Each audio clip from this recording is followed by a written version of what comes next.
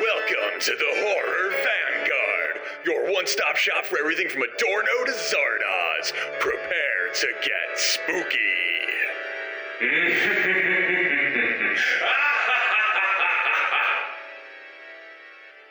Greetings, friends, comrades, and fans of the dark and the macabre in all of its forms, and welcome to another episode of Horror Vanguard, the podcast that brings you the spookiest film culture paired with the most rigorous anti-capitalist leftist theory.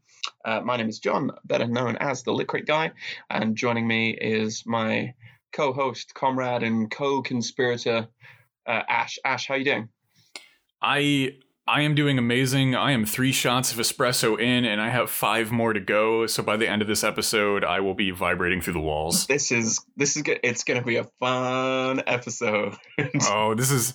We wanted to take a moment to thank everybody who's been listening to us over the years, subscribing to our Patreon feed, making us the 3rd most successful podcast on the internet. We greatly appreciate your efforts, but this will be our final episode, as one of us will most likely be killed in the course of the recording.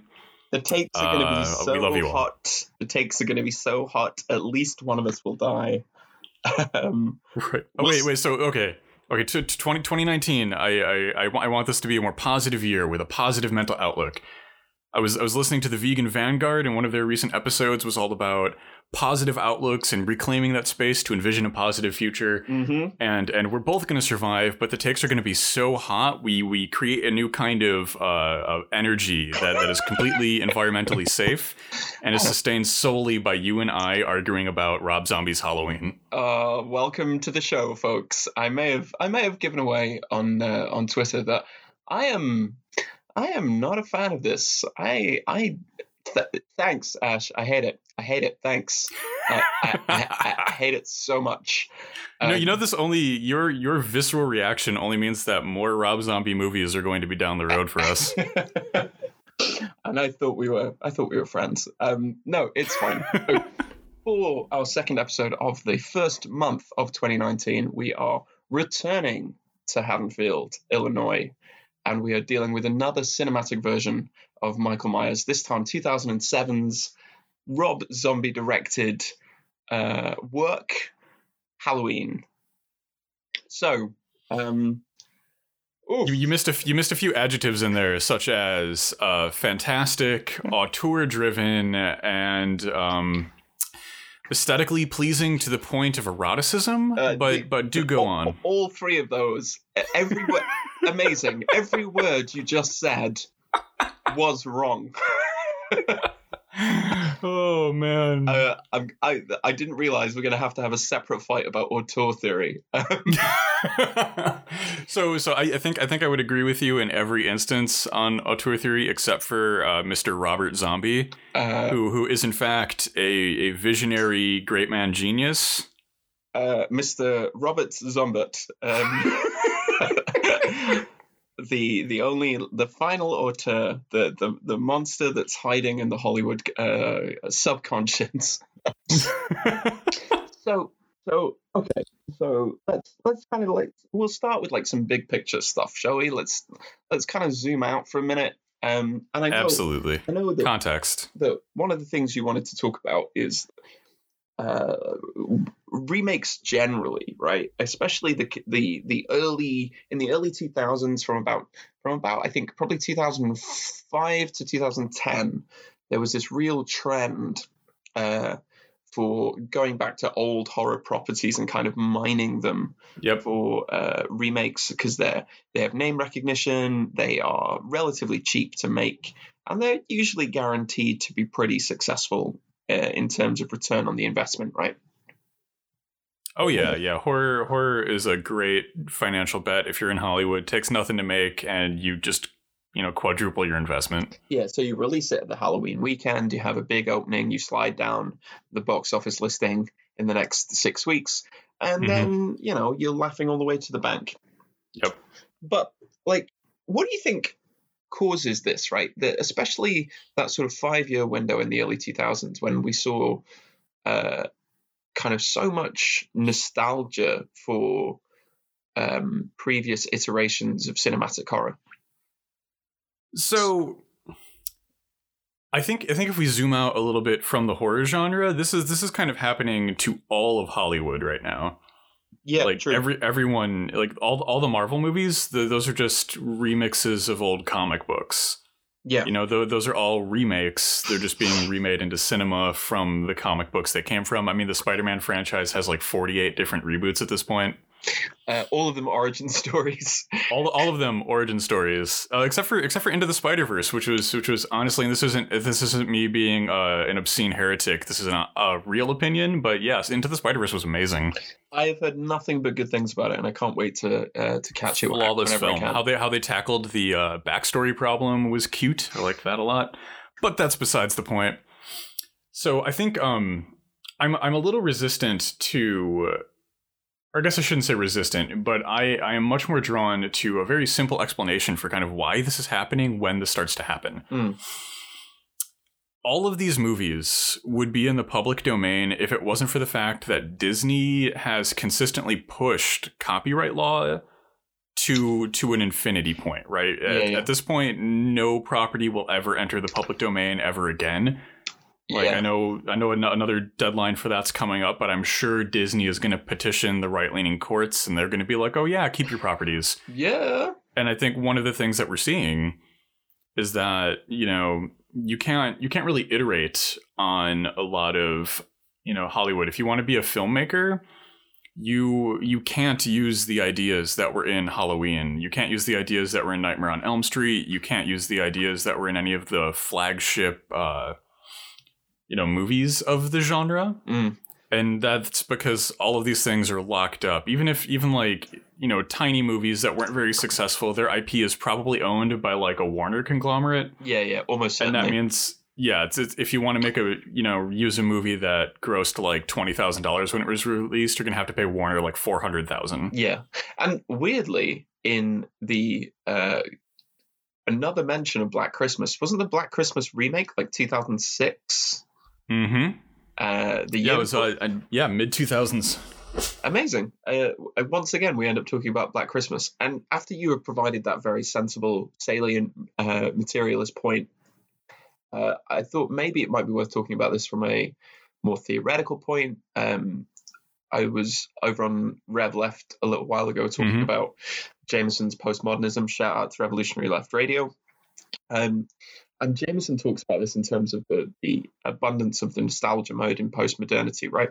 So with the collapse of a kind of normative, the kind of high modernist style that he is a champion of, what you have is you have the rise of parody and pastiche. And so that it is a kind of symptom of a culture that is sort of being hollowed out of its cultural creative imagination. So we end up returning to old cinematic forms, not because maybe that's the best story that we could tell, but because those are forms that still seem to hold some sort of meaning. And so we mine them and try and find something vaguely new to kind of give us the old aesthetic thrill.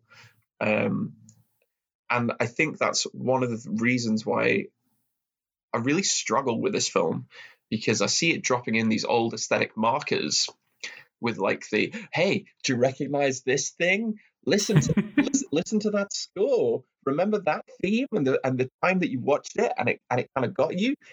But it's reconstituted in a very slick, homo sort of way.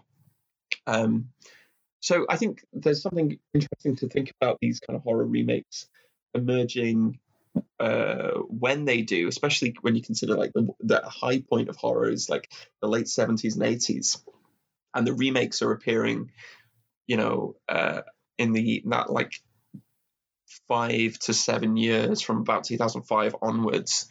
That's when they really come into their own. I don't know. Do you think I'm sort of going nowhere with this, or do you think there's something to it? I definitely think it's these two things walking hand in hand, right? Because if you look at we have a very convenient case study that kind of nods to both of our points, and that's George Romero's Night of the Living Dead. Yeah, totally. That movie thanks thanks to a goof of no one picking it up, is public domain. Mm-hmm. Yeah. Anyone can do anything with any of the images or art. It is perhaps one of the reasons why our banner is a screenshot of Night of the Living Dead. You know, and like on every level, like right now, you and I can write Night of the Living Dead Part 2 if we felt like it. We could do a redub of the original. We could do, you know, that's why if you look at zombies being one of the most popular horror monsters still to this day, even though we're a little bit past the heyday of zombie and they've entered kind of this weird phase right now where they're completely played out, but they're still incredibly successful. Mm. But one of the reasons for this could be is that, you know, all of the zombie fiction we have really kind of falls around that George Romero zombie mold. Yeah. And it's public domain, you know. Yeah. Walking Dead is George Romero fanfic that no one can sue over because no one owns Night of the Living Dead. We all own Night of the Living Dead.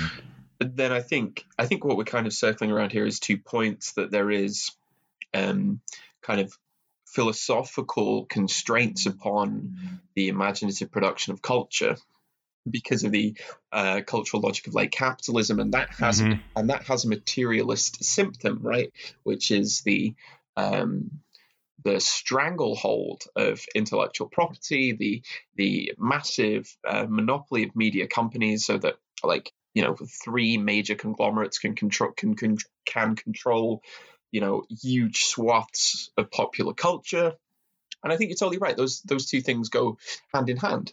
I mean, and I also think there is that desire to produce a cheap, easily distributed, easily consumed, and easily disposed of media product, which was behind a lot of the stuff that came out of Michael Bay's production company, Platinum Dunes, those awful Texas Chainsaw films. Which that I will completely agree on. Those were just kind of and it to a greater or lesser extent from Dimension, that this and its sequel that came out in 2009 are totally both products of a prevailing cultural logic, which Jameson sort of dissects almost prophetically in his book, and has kind of very concrete causal influences too, right? Yeah, and I think that the theoretical framework and the materialism are almost the same analysis, just looking at different aspects of the beast here. Yeah. You know, where our imaginations have been forced, they've been forced because we're all under the bridle of capitalism, and this is where capital has effectively smashed our field of view. Yeah, I mean, Fisher would go on to talk about this around the same time as this film, actually, in Capitalist Realism. You know, with this idea that it's impossible to conceive of anything that hasn't already happened, and all that can happen is now. You know, we're stuck in a perpetual 1970s with this remake. It's always Halloween in Haddonfield. You know, it's impossible to conceive of anything new with this story. And so what we get, to me, although I know you disagree, is something that is to my mind anyways, is kind of profoundly disappointing. Because if you're going to go back to the past on a cultural level, what you're looking for is a kind of the aesthetic pleasures of the original, but deployed in a way that is both recognizable and different. Jameson talks about this in the context of Star Wars, right? The original Star Wars trilogy, Lucas's films from the 80s, are essentially sort of pastiches of the old Buck Rogers serials of the 1930s to the 50s, filled with a sprinkle of Kurosawa and old Joseph Campbell style narratives sprinkled in there too. Yeah, it was a love letter to all of the mediums he loved as a kid. Yeah, but it's not a pastiche that's without meaning. Jameson says there's still stuff in there that seems to be, you know, kind of trying to do something. But I think actually with the kind of this, I think, is a pastiche, and it's a pastiche that doesn't do anything that is satisfyingly new. And in fact, the stuff that is new that it does is not very good. I would absolutely love it if this was like a live session right now because I just got this giant grin because I'm like, yes. It begins. I would completely disagree. Like, I feel that Halloween is a hard movie to try and do like a very like the kind of remake Hollywood would want, a remake that is effectively just a reshoot of the original script and is incredibly safe and is going to cash in on the audiences. Yeah. Because it's not like, I mean, they're not going to give this to someone who's going to run away with it and make like an incredibly artistic reinterpretation. So yeah, I think given the constraints and knowing what Rob Zombie wanted to do and his goals and kind of his film style in the first, like I think a lot of new material was added and a new way to approach it and to approach the figure of Michael Myers and kind of to use the modern parlance, like the extended Michael cinematic universe, which you can kind of see this film attempting to build out in a really weird way. Yeah, totally. I would agree with that. Actually, one of the things that I mean, my position on it is basically that the remake shouldn't have happened, right? But seeing that it did happen, this is probably the only kind of remake that could possibly be produced, and that's sort of why it's bad. But I will concede absolutely that one of the things that I think is kind of really the only sort of logical choice you can make is to try and expand out the psychology of what were in the original film fairly peripheral characters. Yeah, absolutely. And like I don't even think this film is bad, because were it not for Disney's demoniacal chokehold on every single aspiring filmmaker's ability to use the art that has inspired them, this would have been like just another in a sea of Halloween remakes and Halloween reboot, just like Night of the Living Dead. We have a glut of zombie fiction, and if it wasn't for Disney specifically, because they've been, like, as a company, one of the largest driving forces, although there have been other actors in extending copyright law ad infinitum. But we would be lost in a sea of Halloween remakes and remixes and reboots and prequels and sequels and comic books and, like non-sanctioned properties, just like we have, like, everything from Warm Bodies to Walking Dead. Yeah, but, like, I think, firstly, the thing that's glaringly obvious to me is that Rob Zombie is not as good a filmmaker as John Carpenter, because I'll put my biggest bugbear front and center, which is this film. This film is not scary. This film is not frightening. This is not something that manages to evoke tension. This is not something that manages to Xavier Aldana Reyes has written extensively about this, that horror is a genre that is supposed to be affective, right? It's supposed to do things to you, and this film doesn't do. Like, I don't jump. It's not scary. It's not a scary horror movie, and isn't that a problem? Sort of, right? So I think there's a lot to unpack with this. I definitely would agree that this is probably one of Rob Zombie's weaker films. He's made several at this point, and he is, like, I think 31 was his most recent, if I'm not mistaken. Yeah, I think so. But you can tell that he has just massively improved as an artist. He knows and is able to, kind of articulate what he wants to get across a lot better. Yeah. From like over a decade ago. Yeah, totally. I think, actually there are some Rob Zombie films that I actually really like, and I think are kind of really good slices of, like, grindhouse exploitation horror.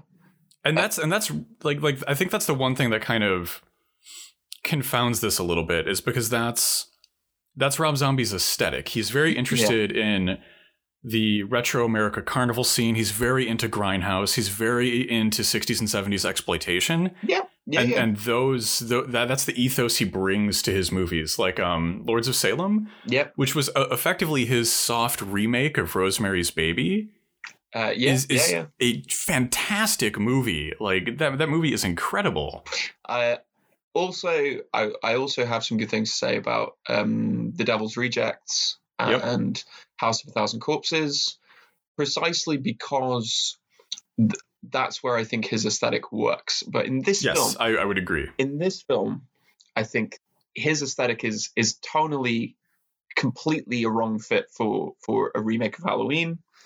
I think his camera work is so eminently predictable in this, and I think a lot of it falls into some of the worst and most problematic aspects of this genre that I'll keep mentioning Carol Clover, that Men, Women and Chainsaws talks about, the way that he treats women, the way that that violence is meted out towards them, I think is again predictable and worryingly complacent about the worst aspects of this form. There are two sequences, there are two moments in the film where I genuinely went, oh, that's an interesting shot. And those two were where Annie tries to run out of the house after her boyfriend's been killed. Mm-hmm. And he yanks her back inside, and you have the door slam shut, and you have the house in that close frame with its completely still suburban setting. And I was like, ooh, like that's the first moment where the film kind of breathes, and you go, ooh, there's something interesting happening there. And the ending right at the end, after its ridiculous double fake out, which made me so angry. Oh, I can't wait to get to the ending, because I thought one of the few things that Rob Zombie actually, in my opinion, improved on in Carpenter's work was the ending of the film. And the ending where right at the end where Laurie shoots him. I was like, that's yes, the improved and scientifically superior ending. I recognize the one you're referencing, yes. But all of the rest of it was just full of these baffling choices, like stylistically. I find that this is a really interesting point that you're bringing up, because Rob Zombie, like if you listen to the director's commentary, a lot of the shots that Rob Zombie went for are intentionally Carpenter's shots from the original movie. Mapping Carpenter's cinematography onto his own aesthetic preferences. I mean, maybe this is why it doesn't work, because Carpenter's aesthetic in the original is very almost clinical, right? Everything's very cold, very tight, close frames, lots of motionless cameras and tracking subjects through the frame. And like Zombie's aesthetic is this carnivalesque, grimy chaos, right? So if you try and map a shot onto that aesthetic style, I also think there's some moments of like so many like, ooh, scary noise on the score. And like, there's even moments where like the frame wobbles to show the force of an impact. It kind of I mean, like, but that's kind of it's very cartoony. It's very cartoony, but I don't think that's a fair criticism to level against Rob Zombie, because if you look at like literally any movie that's been released in the last like 15 years, you'll see shaky cam on impact. And it's and maybe that's my problem.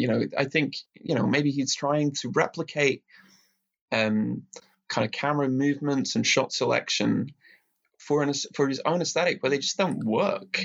See, I thought they worked really well for me, and I thought they worked because Rob Zombie's aesthetic, when he's not working with someone else's material, is, I mean, it's grindhouse exploitation. It's incredibly raw and incredibly.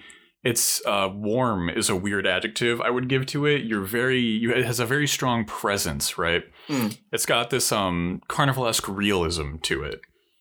And then using some of Carpenter's very like almost mathematical shots overlaid with this like Rob Zombie's greasy reality that he's trying to convey to you. Mm. I found the juxtaposition of those two things to be jarring and to effectively express this idea of like these reimagined pasts that we're trying to have. We've got we've got like this modern greasy reality that's being overlaid with this clinical, like I guess classic horror precision, and how the two refuse each other. Yeah, and I think maybe maybe you find that tension productive, but I think it's jarring. I think it doesn't work. I think the way that he frames violence in this is cheap. So let's talk about. I think this is a good segue, because you had mentioned the violence against women specifically earlier in the pod, and I think it would be good to talk about how Rob Zombie's Halloween uses violence, how it frames violence from a cinematography standpoint, and maybe contrast that a little bit to the violence we saw in Carpenter's film.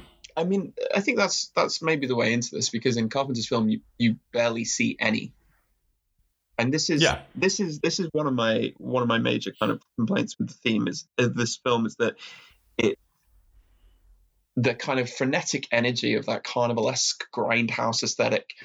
I'm thinking there are kind of two scenes of two deaths here where it disappears, and what you actually get is like long unbroken takes of there is no kind of frenetic, affective cutting. That's like these long takes where you're just made to like. I wrote about this a long time ago where I kind of borrowed Laura Mulvey's essay on the male gaze and called it instead the psychopath gaze. The fondness in these films from like 2007 to about 2010, 2012 to make you complicit in the violence is done here in a way that feels very, and I think this is deliberately feels very unpleasant to sit through.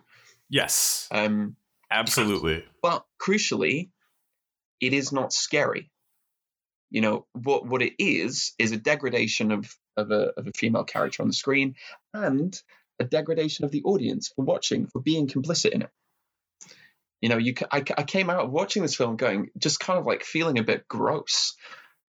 And so I felt the same way, and I have felt that way for almost all of Rob Zombie's films that I've seen. Like I walk away from these films feeling a little bit disgusted with myself. And I think that's kind of the point. Like it reminds me a lot of New French Extremity, right? Like the point of Rob Zombie's cinema isn't to get the spooky jump scare that you would get in another horror movie. It's to kind of look into your soul and be like, why are you even watching these films? It really kind of, it's seeking to ask a fundamental question of the genre. Why we enjoy watching people be destroyed by monsters. But this is the thing. This is the thing that I'm sort of kind of going over, because Stephen King writes about this in his thing on horror, where he says that, where he makes that distinction between like what you're really aiming for is you're aiming to terrify people, you're aiming to scare them. And if you fail that, you gross them out. Gross them out. Yep. And I find this film in places quite gross. It's never scary, and what that means is that Carpenter's film, I think I will be thinking about forever. This film, I will probably not be thinking about ever again, because I go, it was gross. But the desire to raise those kind of philosophical, metatextual questions of like, what is this form, are fine, but you're doing it in a form which is fundamentally not the same thing that you're drawing from. I honestly think that Carpenter's film is a kind of different creature. And so I think to go, why do we enjoy watching something like John Carpenter's Halloween, is a very interesting question, but it's not a question that Rob Zombie can really answer, because what he's made you watch is not the same thing. I think that Rob Zombie's not trying to answer the question. I think he's trying to viscerally pose the question. Yeah, totally. And I think the answer that you get from going like, why would I watch Rob Zombie or like any of these kind of early 2000s horror remakes, the answer that it gives you is it does not reflect well. This is horror at its kind of sleaziest. There's a kind of lingering voyeurism in watching these often like semi-naked women be strangled and stabbed and crawl away. And the reason why I think that's maybe that, I don't know. I think the answer to the question of like, why are you watching this is like probably not very, doesn't say very good things about the audience, but the kind of return question is, well, why are you making this? And if you're making it just to sell a product, then are we not just, is this not kind of sacrificing something of the critique of the original film about the mundane suburban landscape and its ability to conjure up kind of fresh, alienated horrors? Are we not just replacing that with, well, people like girls in horror movies and it's fun? And I'm like, is that it? Is that so? I think this is another area where I would suggest that Rob Zombie improved on the original theorem of the film, and that in Carpenter's movie, we discussed this in the previous episode. The entire film is this mediation on the violence inherent in suburbia, but Carpenter kind of the film enjoys its aesthetics more than it enjoys exploring kind of the gritty reality that is the violence inherent in, suburban and working class existence, right? Instead of exploring these things in any kind of concrete or materialist terms, it explores them in a very metaphoric way, inviting the viewer to try and piece it together on their own. Whereas Rob Zombie is very much like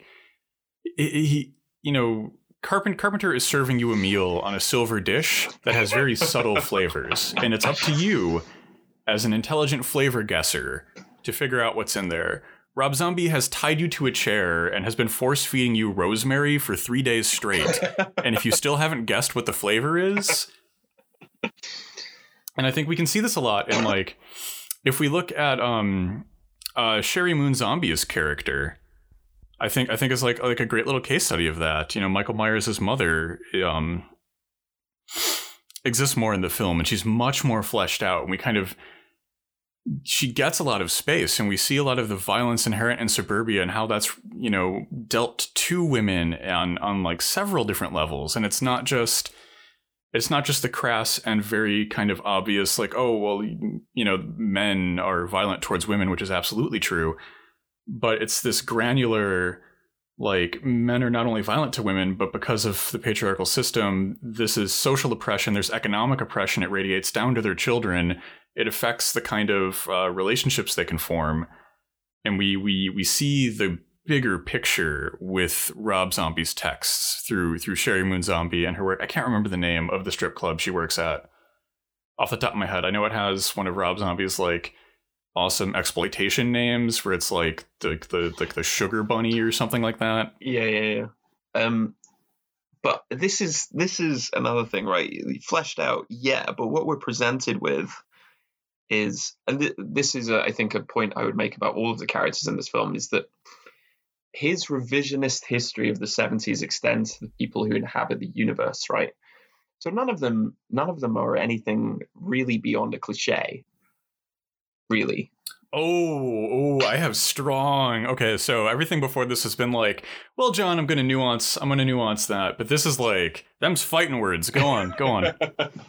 I mean, I think because this is essentially what a remake of the Carpenter film is, right? It's Zombie's revision of what is 70s suburbia like, what kind of horrors actually lurk there. And what we get are we'll get on to Dr. Loomis, who I have very strong feelings about, and we'll get on to Michael, but maybe we can talk first a little bit about the kind of wider cast. Yeah, let's do it. There are two that I like, but that's because they're Udo Kier and Brad Dourif. I genuinely had the biggest smile on my face when Udo Kier pops up as the strangely accented head of the hospital for the this sanatorium that Michael is imprisoned in, who for some reason, with his broad, almost indecipherable German accent, is running an Illinois sanatorium. Which a little aside, but I wanted that backstory. Yeah, how did Udo Kier manage to end up here?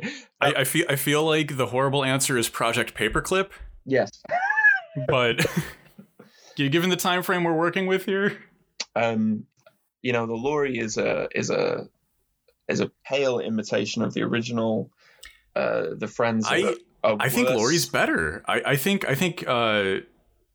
changing her character, I think Laurie Myers is a huge improvement over Laurie Strode. The friends are worse, blander, and again, I actually had to have the Wikipedia page up whilst watching it, going, oh, that's who that one is, because the film is so bad at characterizing these people in ways that I'm also like, these people don't seem real. Like, if you're trying to create, and they don't seem kind of grotesque enough to make me buy into this hyper real carnivalesque aesthetic. I think the characterization is by and large really weak. Well, so let's go by some of the more built out supporting characters. Let's start with Sheri Moon Zombie playing oh my god, Deborah Myers. Yeah. Like what about her fails in your estimation as a character or the acting or something? Like, what about that didn't work for you? Well, what do we get about her as a character? That she has 3 children. Yep. That she works at a strip club. That she has a terrible boyfriend. Yes, the worst boyfriend. The disgusting transphobe. Yeah. And I'm like, is you have if you have the space, we don't see anything, as I say, really that goes above a kind of cliche. No, so her character has so much depth. Sheri Moon Zombie stole this movie for me. Like I think that one of her character is nuanced and exists on multiple levels and presents kind of, there really wasn't a lot of stuff to work with on Michael Myers' mom, from like a canonical perspective. You had right? so much freedom. You had so much freedom. You had so much scope to do something that was interesting and rich and. And how much more could have asked for, though? Like I feel that like so here's how I read Deborah Myers, played by Sheri Moon Zombie. Persuade me. So here's how I see this character, right? This is set in Rob Zombie's grimy vision of the American past, approximately around the 70s. Although, like, just like Halloween, it's kind of aiming for that timeless aesthetic. Yeah, totally.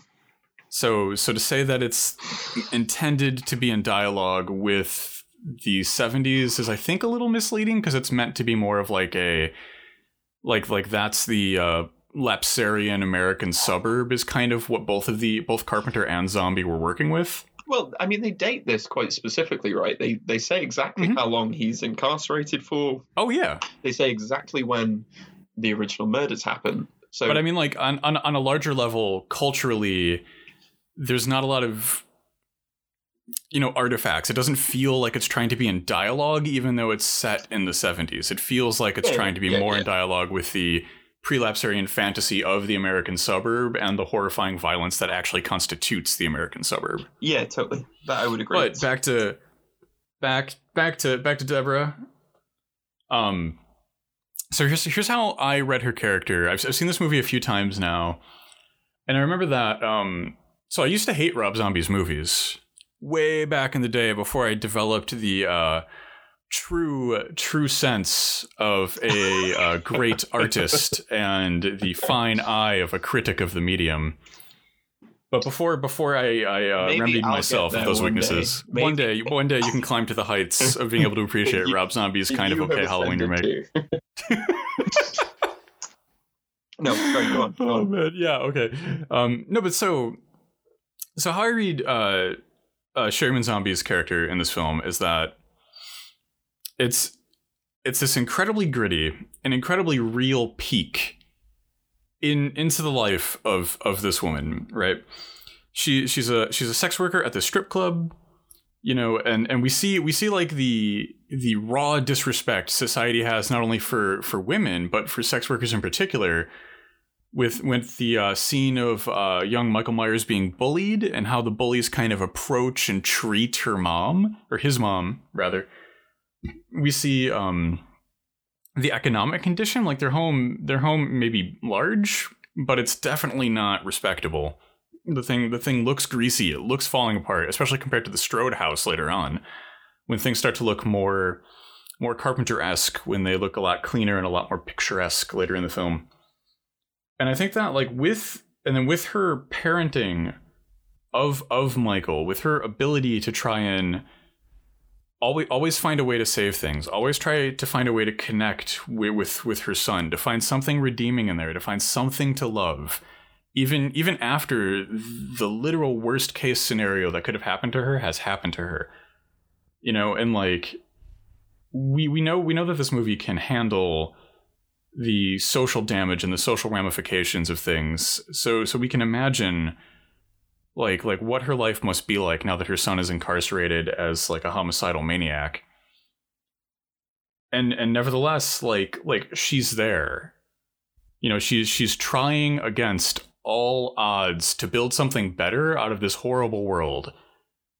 And I think we're probably going to get into this later, but we should definitely get into young Michael Myers. Yeah, totally. But I like that. I like that line of argument. But one of the things that I will say is that you are constructing that almost entirely out of elements where she is not on screen. Like we see a parent and try and visit Michael when he's incarcerated. We don't see anything of her life. When he nothing of her kind of dealing with the consequences of his actions. We see no self-examination of her own. This is what we need to talk about. Kevin kind of built itself around, for example, which also I think was published in 2007. So, I kind of admire the attempt there. But, ouch. But, for me, the reason that's not convincing is because there's so little in there of like stuff where she's on screen. You have this blank. We get all of those scenes where she's with Michael in the asylum. You get the scene at the breakfast table. You get the scene where she's called down to the school. Yep. You get the two scenes where she's comes to visit him at the sanatorium, and you get her death scene, and that's yes, that's it. Like that. Yeah. That's our fleshed out, agential, active figure in the narrative. Given the fact that she's in a supporting role, and given the fact that Rob Zombie had to cut a bunch of scenes that built her character out because they just didn't work with the final flow of the film, I think we get a lot. Like she's playing like fourth fiddle in this movie behind, or maybe fifth behind the two versions of Michael Myers, Laurie and Loomis. So given the fact that she's fifth down on the ladder in terms of like importance of information of characters, I feel like we get a healthy serving of her, and a lot, like the scene where Michael's getting bullied and we learn a lot about his mom's life, even though she's not in that scene. That's still valid in the discourse of her character. That still provides us information of her character. Even though Sherry isn't physically present to act it out somehow. Yeah. So, you want to talk about young Michael? Let's do it. I feel like this is going to be the most contentious part of the podcast. Maybe I'm wrong. All right, maybe. Who knows? So that sort of ties up the discussion of Sherry Moon Zombie and Michael Myers' mother, and I think that brings us on. I do want to add. It occurred to me. So to the listeners, we just took a short break because this has been a little bit of a longer recording stretch than we had to get into. But I do want to address one thing that occurred to me about Laurie's mom before we get the ball rolling. Yeah, go for it. And that's so there were some comments about her agency and her being possibly depicted as like a very agential character, and I don't think it's as crass as kind of like, oh, she's the strong, independent woman working under adversity depiction. But I think the focus is much more, like Rob Zombie's roots are exploitation films like I Spit on Your Grave. And we're getting that depiction. We're getting like, this is the horrifying reality of what it's like to live as a sex worker under the patriarchy. And it's not trying to like be frilly about it. It's giving us this tiny little glimpse into that nightmare in this larger sea of nightmares. Yeah. But small point. Yeah. Just want to throw So that out. That does sort of bring us on quite neatly to talking about young Michael Myers. And so Zombie says quite a lot in the lead up in the production of the film that he wants to kind of flesh out the character to make him more to kind of give you the logic of what would kind of lead up to this kind of figure emerging, right?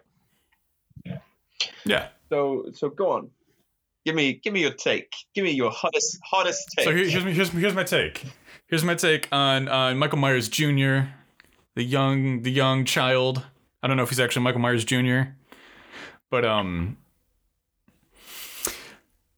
so I think this is a weird depiction, because it's paradoxically really, really, really fun to watch, and it's also horrifying. And it's fun to watch because if you kind of like if you go one step back and you look at this movie not just as a single unified art piece, but as the larger orchestration, the you know, like in a lot of the behind the scenes, Rob Zombie's discussing about how the child who played young Michael Myers was just having like an infinite amount of fun on set, because he got to like throw things and fake stab people and swear all the time. And that is like every like, you know, 10-year-old like cisgendered heterosexual boy's dream is to just have an adult be like, yes, you're allowed to destroy all the toys in this room and you can swear as much as you want today. And I think that, you know, watching it from that angle, like Rob Zombie's films are kind of like comically playful. And I think that adds this very interesting layer to it, because you know all these people as actors and actresses who are working on this film are kind of like they're having a ball when they're working on it. Like, you know, from what I've read about being on set for Rob Zombie's films, they tend to be like, you know, he's a lot like and any of those like those other like weirdo quote unquote auteurs who have their like reliable stable of actors who enjoy getting on set with them and they have a lot of fun, you know, like your Sam Raimi's. Yeah. And so I think that there's that aspect for me when I watch this film. I know that I probably won't share that with the majority of audiences, because the majority of audiences probably didn't watch the, you know, director commentary stuff. But I think that definitely does color my approach to it. But to the character more specifically, I find this to be an interesting approach to the violence of Michael Myers. So in our previous episode, we were kind of talking about how Michael Myers has this kind of like this absolutely negative patriarchal violence, right? That just exists to destroy everything around him. We talked about how Carpenter's direction was like, oh, you move to your first mark and you stop on your second mark. And it was kind of devoid of emotion and devoid of feeling.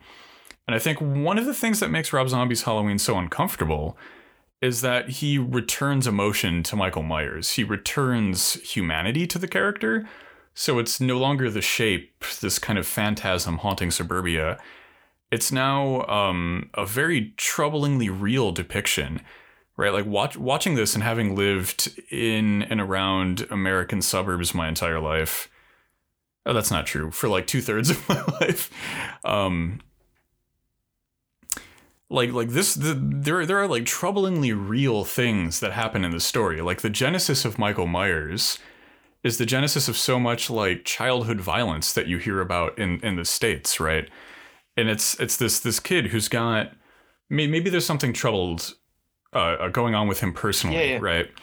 But it's these massively exacerbating social circumstances that cause this to happen, right?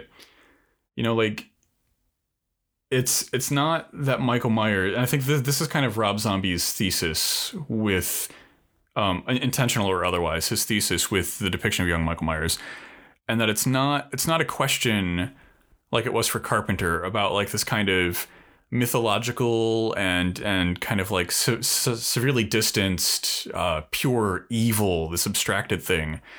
It was this very much like Like, this is a reality we're all facing. This is something that's happening to people in our community, and it's breaking them down.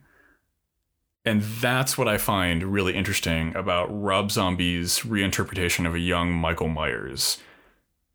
It's kind of the inverse of the Carpenter's approach. You were kind of expecting this to be the most contentious bit, right?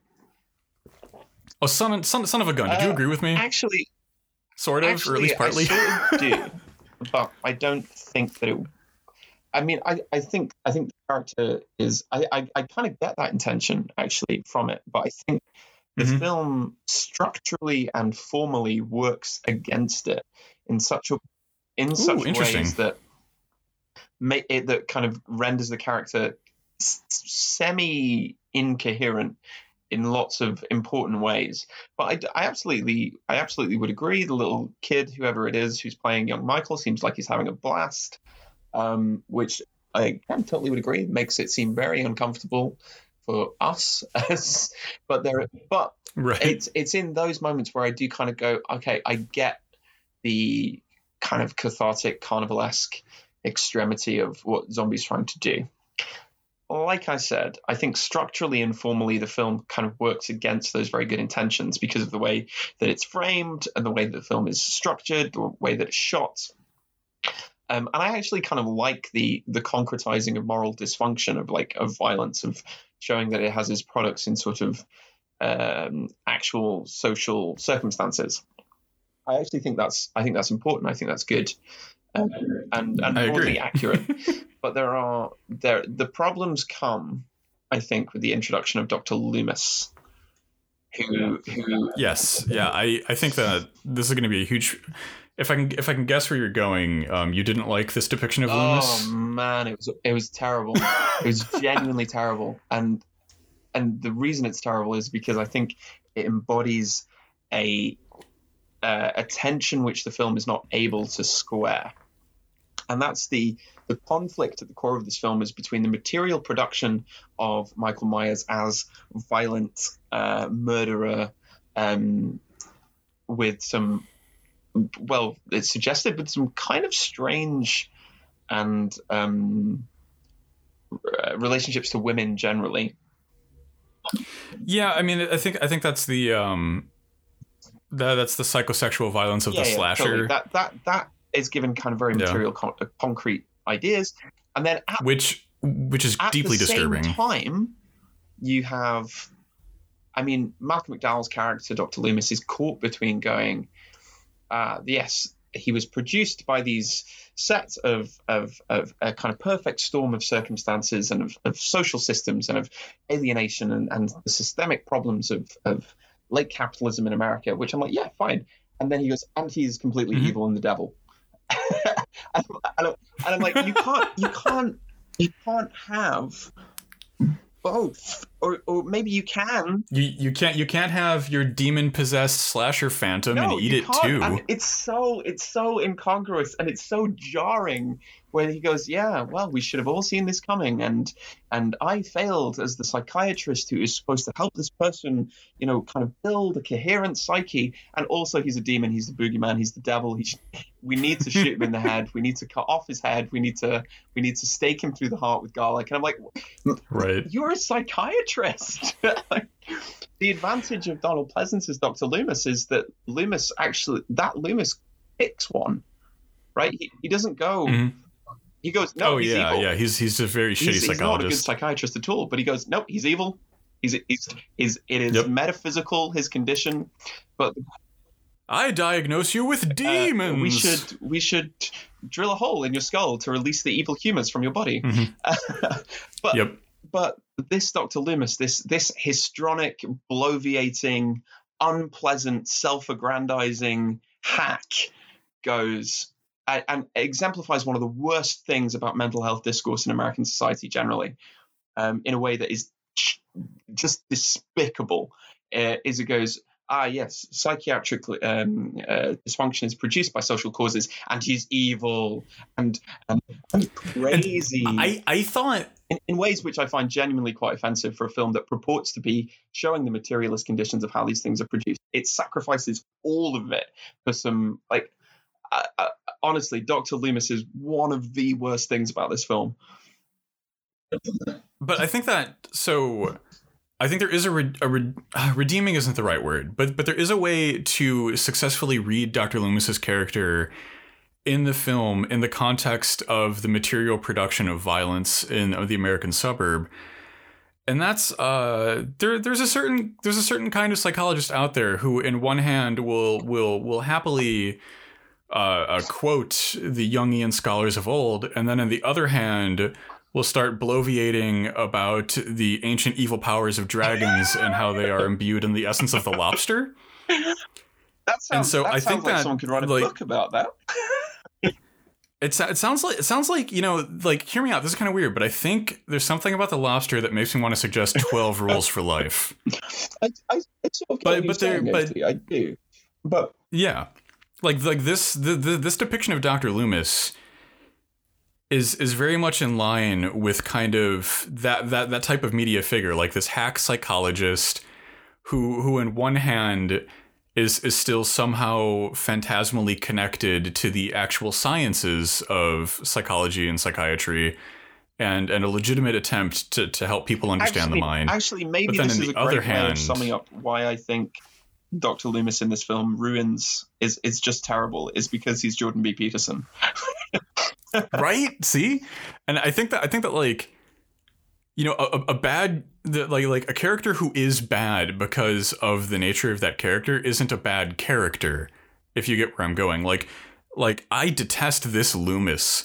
I hate the original Loomis so much because he represents a lot of what's wrong with psychology, like this desire to be like, oh, well, you've committed these crimes because you're mentally unstable, when the research shows that the majority of people with any kind of mental illness are totally harmless to everyone around them. Usually the victim, even more harmless. Violence. Yeah. Yep. But I think that this is the thing. This updates that figure. It's an update, but it's not one that is. And I think if you're going to do a film that's based around Michael Myers, you have to do it in a way that makes Michael Myers coherent. And there is a contradiction here between him being this kind of metaphysical demonic force that comes back into the suburbs to wreak bloody vengeance, and being a symptom produced by material systemic forces. And I'm like, you can't have he's the boogeyman cake and eat it too, and this film tries to. And I think it only really tries to, though, with these bits with Dr. Loomis. I think in the broader extent, Rob Zombie's Michael Myers, of course it's going to share some aesthetic and cinematic similarities with the original Michael Myers, but I think that Rob Zombie, following his own proclivities as a filmmaker and his roots, really depicts Michael Myers not as like this phantasmal force, but as a very flesh and blood guy, if not an incredibly strong and tall flesh and blood guy. I think we kind of lose any trace of that, where he's like, yeah, that headstone was 1/2 ton, and this gets even worse in the second one, where it genuinely turns Michael Myers into a cartoon character. Oh yeah, the second one is silly, but we're not talking about the second one. There are already symptomatic moments here of like. Oh yeah, I think that it definitely is. Often in moments of violence, it's like, this is a cartoon. This is not your produced psychopath. This is your metaphysical demonic. And I'm like, pick one. Just. Well, so something that's really worth pointing out about the actual physical violence that this Michael Myers conducts is that a lot of it wasn't produced with the help of special effects. Like the scene where he's I forget the character's name, but he's fighting the trucker in the bathroom. Yeah. And you see the partitions and the stalls get destroyed. Those were actual metal bathroom stall partitions. Those weren't meant to be destroyed like that. Dude, these guys are just fighting so hard in that bathroom that they physically destroy metal. That's true. But a lot of like the doors and walls that he kicks through are physically extant. But the post-production and the framing of it makes him look goofy. Come on, at various points the score is basically providing sound effects. Boing, splat. And I'm like, come on, are we like, this is where the contradiction within, and I don't think that Zombie really I don't think he can square this contradiction, and it stops being productive, and it starts to make the character kind of fracture in ways that are not in line with that very strict, product of unfortunate circumstances.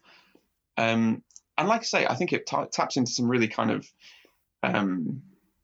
problematic moral discourse that exists in a lot of contemporary American politics, especially around the thing that it made me think of is particularly the discourse that emerges around school shootings, right? When everyone goes, oh, well, we need to talk about mental health. And then that conversation never occurs, of course. Oh, we never need to talk about systemic violence. We need to talk about mental health. And I sense a similar kind of tension here, right? We need to talk about the terrible circumstances, the terrible systemic problems that have produced Michael Myers, but we never will, because Zombie is too infatuated with his, mythical Superman who can carry half a ton and run very quickly at a wall, leaving a perfect outline of his body. So, well, I mean, like it's interesting that you're bringing up the cartoonesque aspects of Michael Myers, and you've completely forgotten the scene where he gets the Acme crate of dynamite, and he, despite blowing up an entire crate of dynamite next to his face, remains completely unscathed, save for some ash. Like the scene where Dr. Loomis paints a tunnel onto a wall. I mean, this is my kind of maybe one of my most fundamental problems with the film. And I find it exemplified and kind of personified in Dr. Loomis. I actually think your analogy and your comparison to Peterson is perfect. And that's fine, but the film is based around making Myers kind of understandable and explicable within certain kind of systems of production. And I will agree that once it comes time for Michael Myers to start being the Michael Myers that we know, that devastating force of negative violence, the film does start to muddy. Like I do agree with that critique. I mean, honestly, I think a really interesting film would have ended with his escape from the sanatorium. I mean, I think that's, if you're going to humanize him, if you're going to explain how Michael Myers comes to come home on Halloween evening, right? You don't kind of wander off into the spectacle of slasher cliche. And well, I think it's I don't think it's strictly that cut and dry. Like, I think there's a lot of Rob Zombie is trying to square this circle, and there's the conflict between his kind of exploitation, gritty American realism that he's trying to paint, and Carpenter's mythical force. And I think that, and the problem is, he tries to do both. He goes, okay, I'm gonna make a gritty expose of what really goes on behind closed doors in the American suburbs and the terrible monsters that are produced. I'm also going to produce a terrible monster in a weird slasher film in the same movie. And I'm like, structurally, this does not work. And I think that there are nevertheless scenes later on where we do see that dialogue reemerge, when Laurie Strode, who does not know that she's actually Laurie Myers, is in the basement with Michael. And for some reason, Michael has like she thinks she's about to be murdered, but Michael's just kind of reunited his family. And we kind of, I think that creates a little bit of interplay. And then, oh my God. And then the final scene, I think when we get to that, I think the final scene also reinvigorates this discourse a little bit. But I would totally agree that when it comes time for Michael to become the William Shatner mask wearing superpowered monster that we know and love, it loses me quite quickly. I have Rob Zombie starts to he loses his aesthetic for Carpenter's, and that is a huge weakness of the film. Where the young Michael puts the full-sized William Shatner mask on, and it's really funny. I know. It's That was so cute. And the film plays it like it's supposed to be a scary moment. Like, oh, look at this relic of the of 80s cinema, and it's like it's so silly and it's so funny. So I think that scene is kind of emblematic of my least favorite thing with remake culture. Yeah, totally. Where it's like where you find out where Han Solo got those socks that he talked about for a fourth of a second, and it's like nobody cares. It does not add anything to my appreciation of the character when you go, Mm-hmm. And to be honest, I would extend this a lot to the opening half of the film Where you go, did you want to know why Michael Myers comes home and tries to kill everybody? And honestly, my answer is no. So on a raw level, like, I mean, this is fiction, and all backstories, like, I mean, like, we could just as easily have had a Halloween remake where Michael Myers was like injected with a devil serum by an evil cult, and that made him a super killer. A really weird idea. You know, and but all these kind of exist on like this neutral playing field of like, because they're fiction, you know, it doesn't, at the end of the day, it doesn't really matter. Like there is no logic that they're beholden to. And so getting a backstory, like I don't really care either way. Like if there's a remake coming, like I kind of anticipate that like there's very little to build on in Halloween. You know, like there's not a lot to remake in that movie. And so if you had to remake it, there's only a few moving pieces to play with. Which is why I think the one from last year is maybe a kind of smart choice, where you retcon everything else and you kind of explore the consequences of the kind of paranoia of living your entire life believing that somebody's going to come and murder you. But I'm sort of like, you know, oh, why does Michael Myers do what he does? It's because he had a terrible childhood. And I'm sort of like, yeah, okay, fine, I suppose. And we can definitely get into the problematic aspects of that, because I think that this is and I mean, like I don't want to. I think one of the things I really want to try to resist, especially with this podcast, is to try and like delve the thoughts of the people behind the film, or like psychoanalyze or something. But one of the faults of this film as a text is it falls into like this classic pitfall for reading childhood trauma, and that's we go like, oh, you know, Michael Myers became this evil monster because of these adverse socioeconomic conditions under which he lived. But that completely negates the fact that, like, you know, we don't see any people of color in this neighborhood. We don't know if we see any LGBT people in this neighborhood, and they are no doubt getting it worse than young Michael here. Absolutely. I think that's a very good point. Although like young Michael is hit with a bunch of transphobic dialogue from Deborah Myers' boyfriend. But I mean, I wouldn't necessarily read that into like an essence of his character. I would just read that into boyfriend is trash. And I think that again is, I mean, one of the things that's so interesting about Myers in the Carpenter one is that we don't get this delving into a kind of, in fact, what's scarier is that the suggestion from the very little that you see of young Michael Myers in the original is that maybe family life was happy and it was fine. Yeah. And maybe... it looks normal. Even people who are brought up in a nice middle-class suburban home can suddenly one day pick up a knife for reasons that we can't necessarily even comprehend, never mind articulate, and perform acts of unspeakable violence. And I think that is a far more compelling and honestly a far more frightening argument. A far more...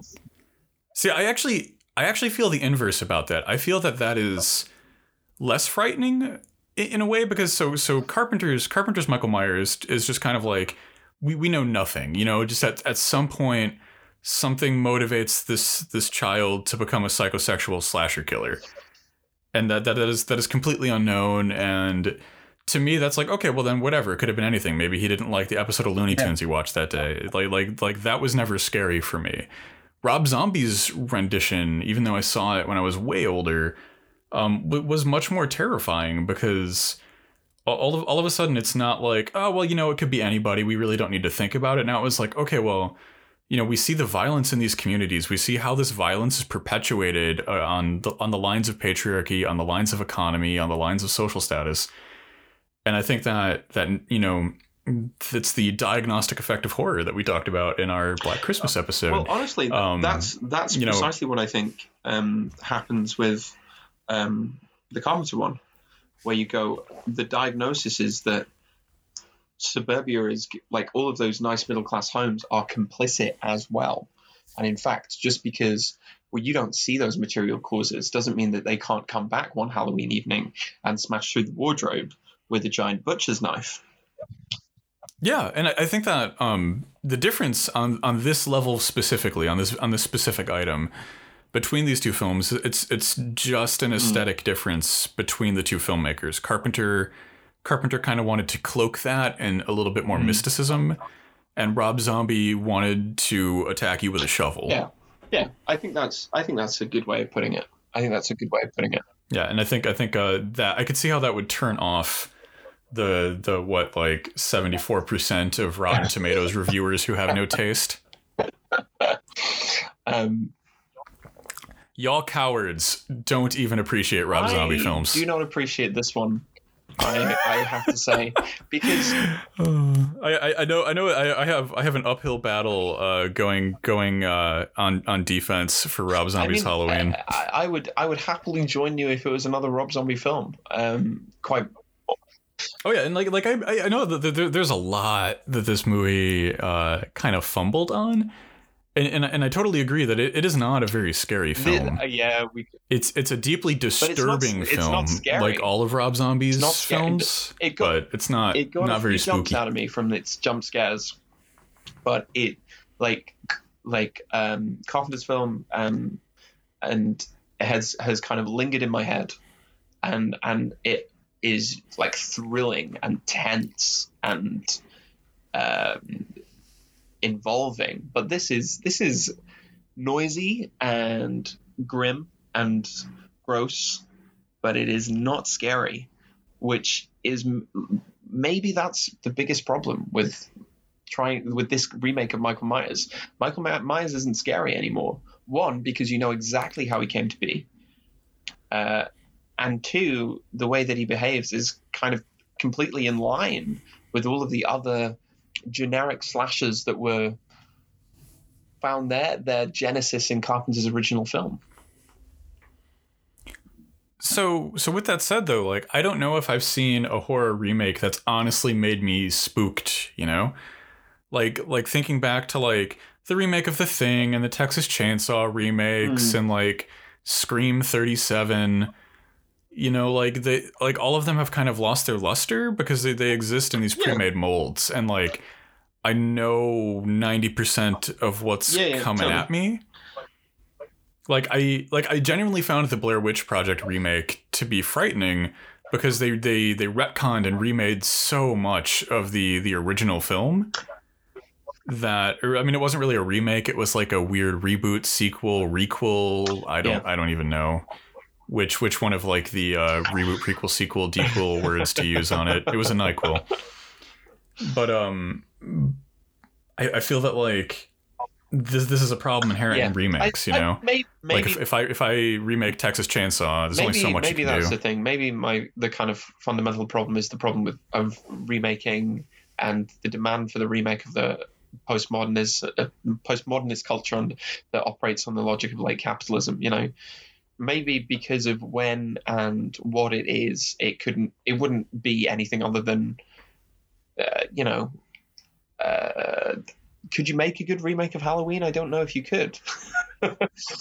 So I think that like as just like a technical answer to that question, yes. But I think that, and this is something we'll probably never know the answer to, but I'm only assuming that at some point Rob Zombie might have been like, I want to do this really weird thing like all of my other weird Rob Zombie movies, and some studio suit was like, our test audiences reveal that we do not in fact like people being murdered in carnivals, so no. Like something might have been shot down at some point. And I think that for me is the problem with reboots, remakes, prequels, etc., and so forth, so on and so forth, and so on, But, and so on. It's the fact that the interest isn't in exploring art. The primary interest is the shareholders seeing a return on an IP that they own. Absolutely. And so no matter how talented or aesthetically unique any set of artists are, they're all going to be yoked by that. I think that's very true. Actually, I think that's very true.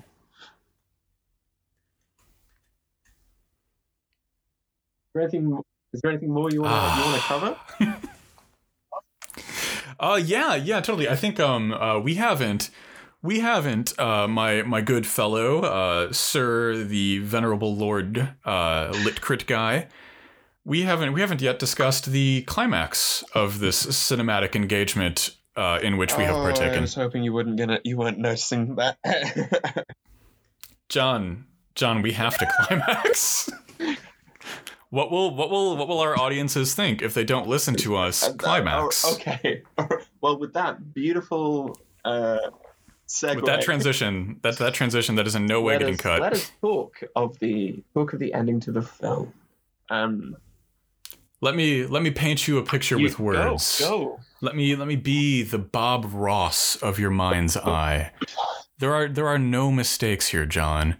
Just happy little slasher killers.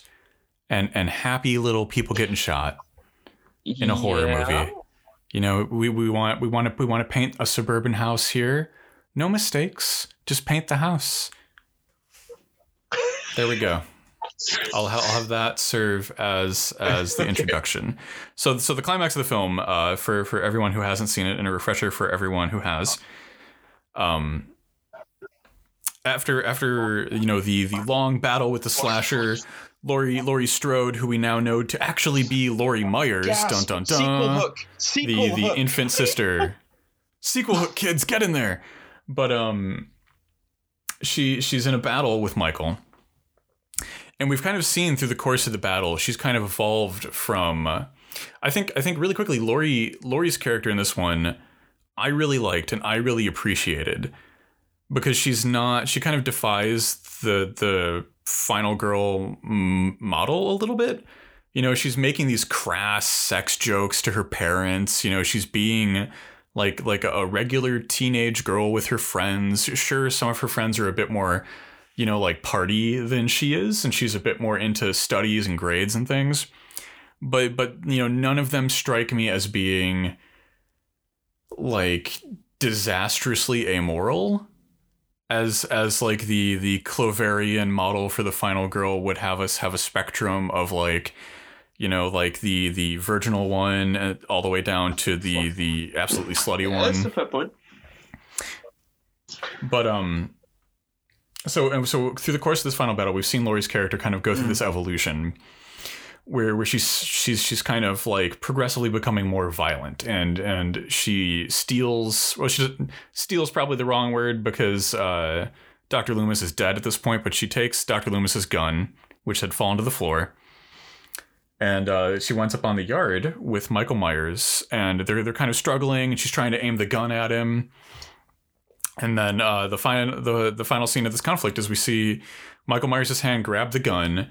And then the shot is steadied, and Laurie pulls the trigger, and Michael Myers dies. Or, I mean, dies in quotes, right? Because this is a horror movie, and no one ever dies. You can't have that. You can't have anyone.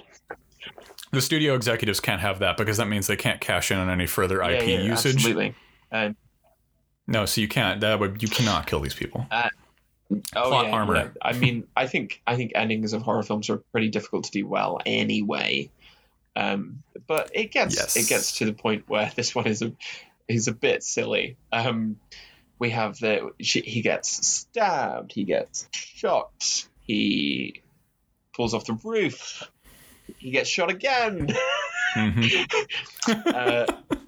It's very like classic slasher monster, you know, this unstoppable. I think we should petition to get Rob Zombie's Michael Myers into the Avengers, because clearly he can't be hurt by anything at all. Oh man, that's but the movie would last like 5 minutes. He would just like stab Thanos in the forehead, and like then it would be over.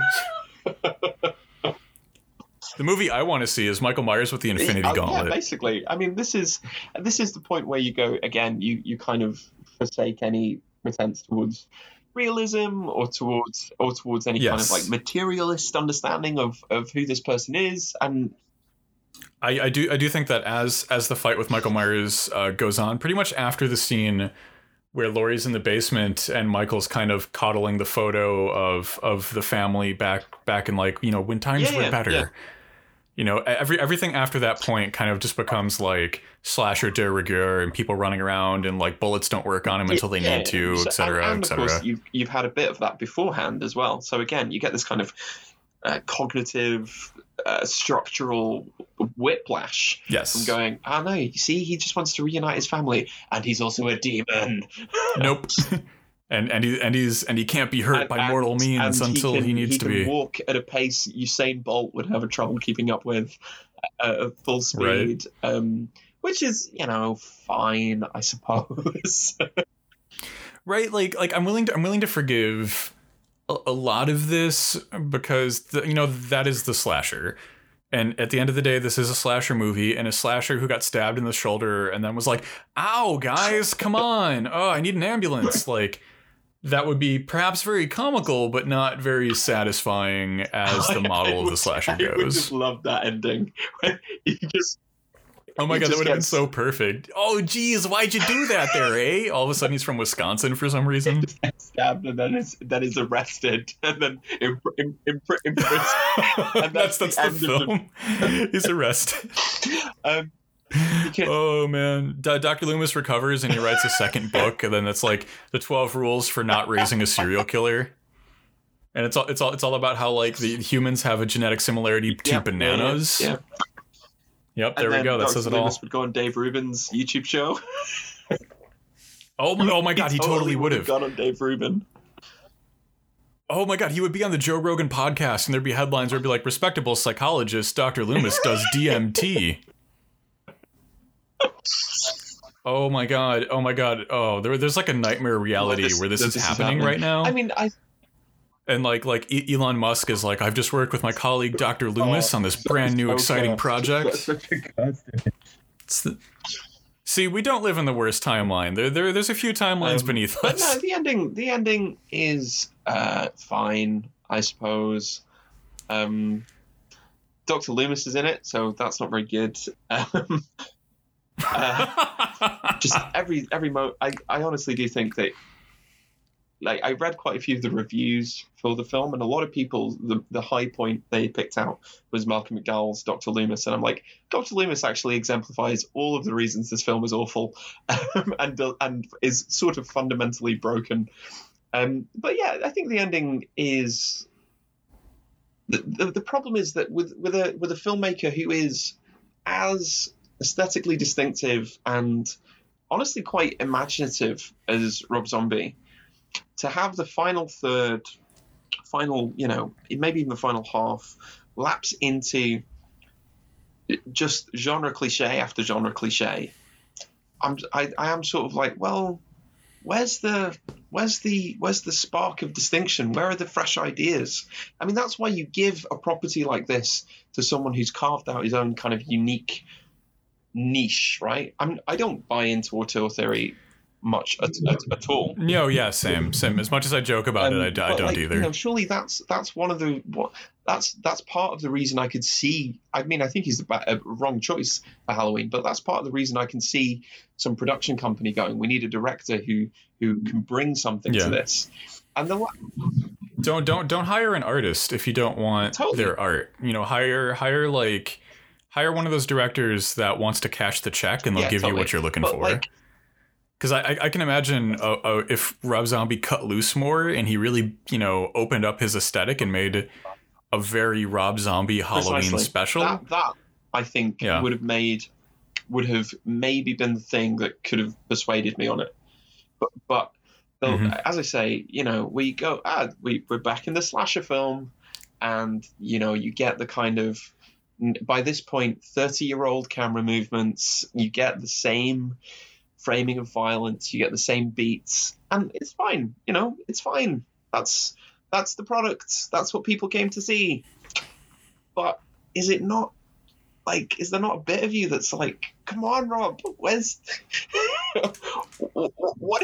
Oh yeah, I would have loved Rob Zombie to cut loose, but at the same time, like, I don't know.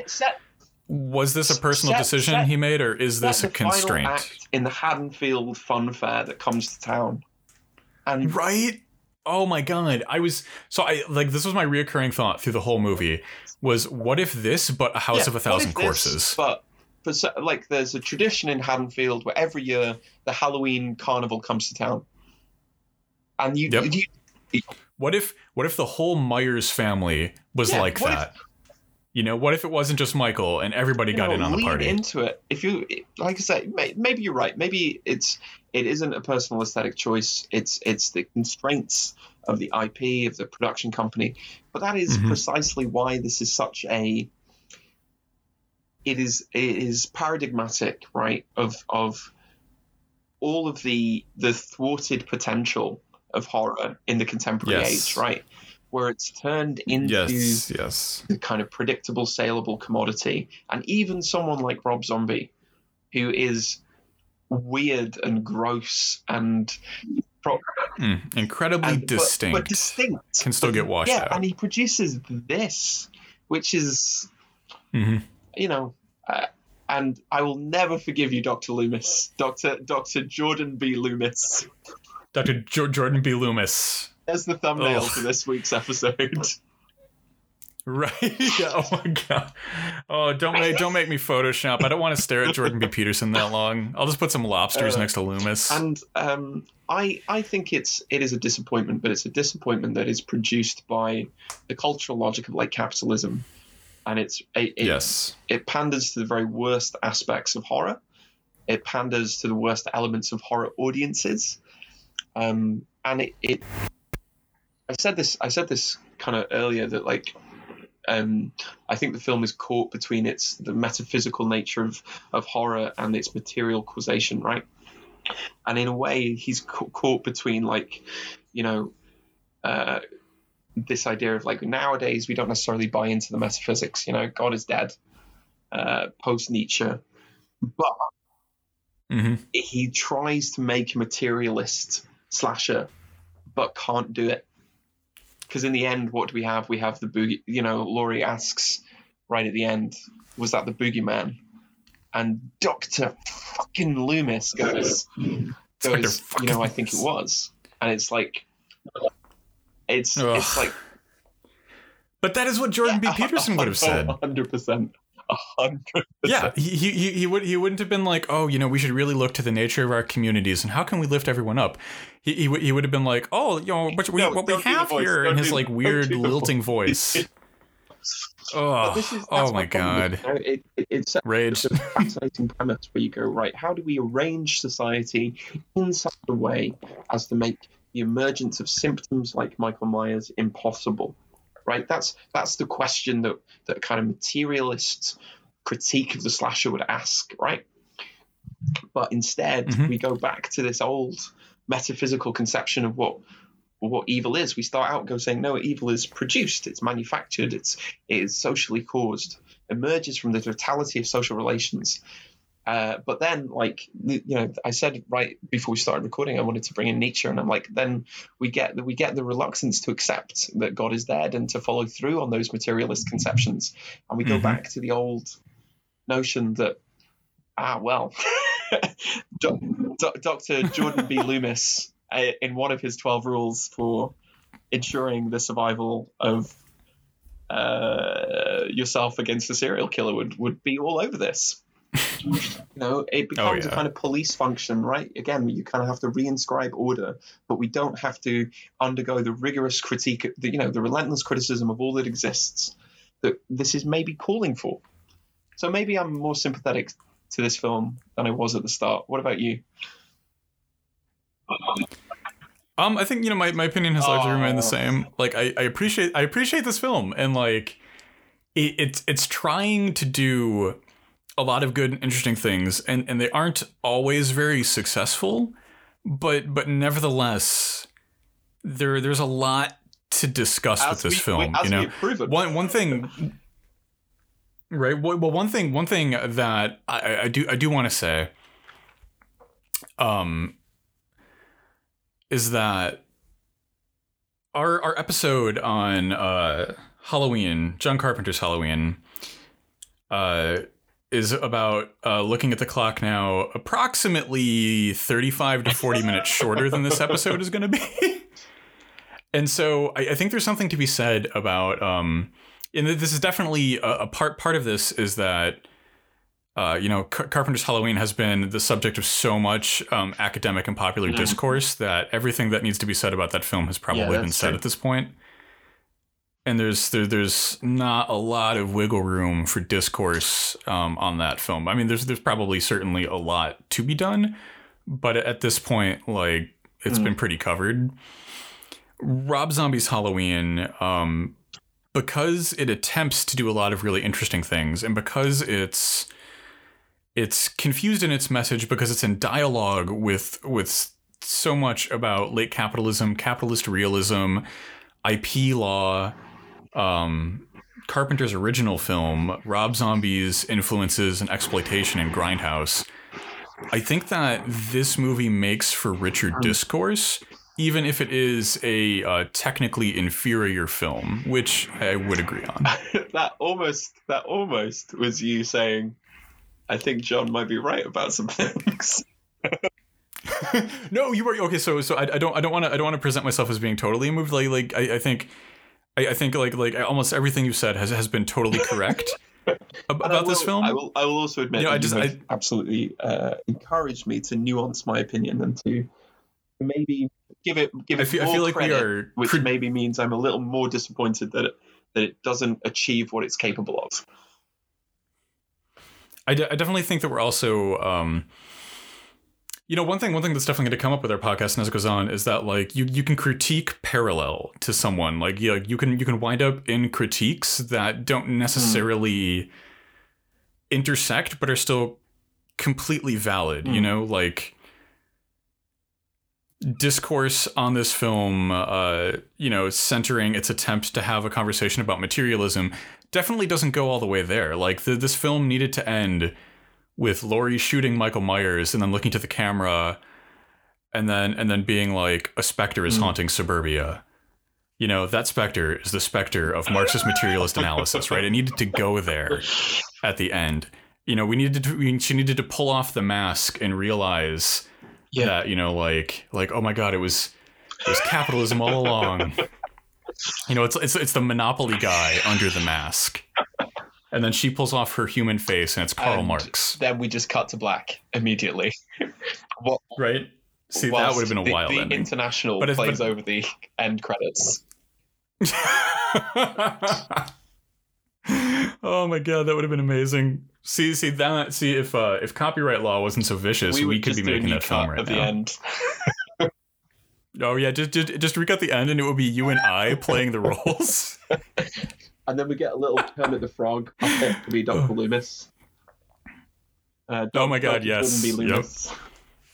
Yep. Dr. Jordan B. We would retcon his character to introduce his middle initial.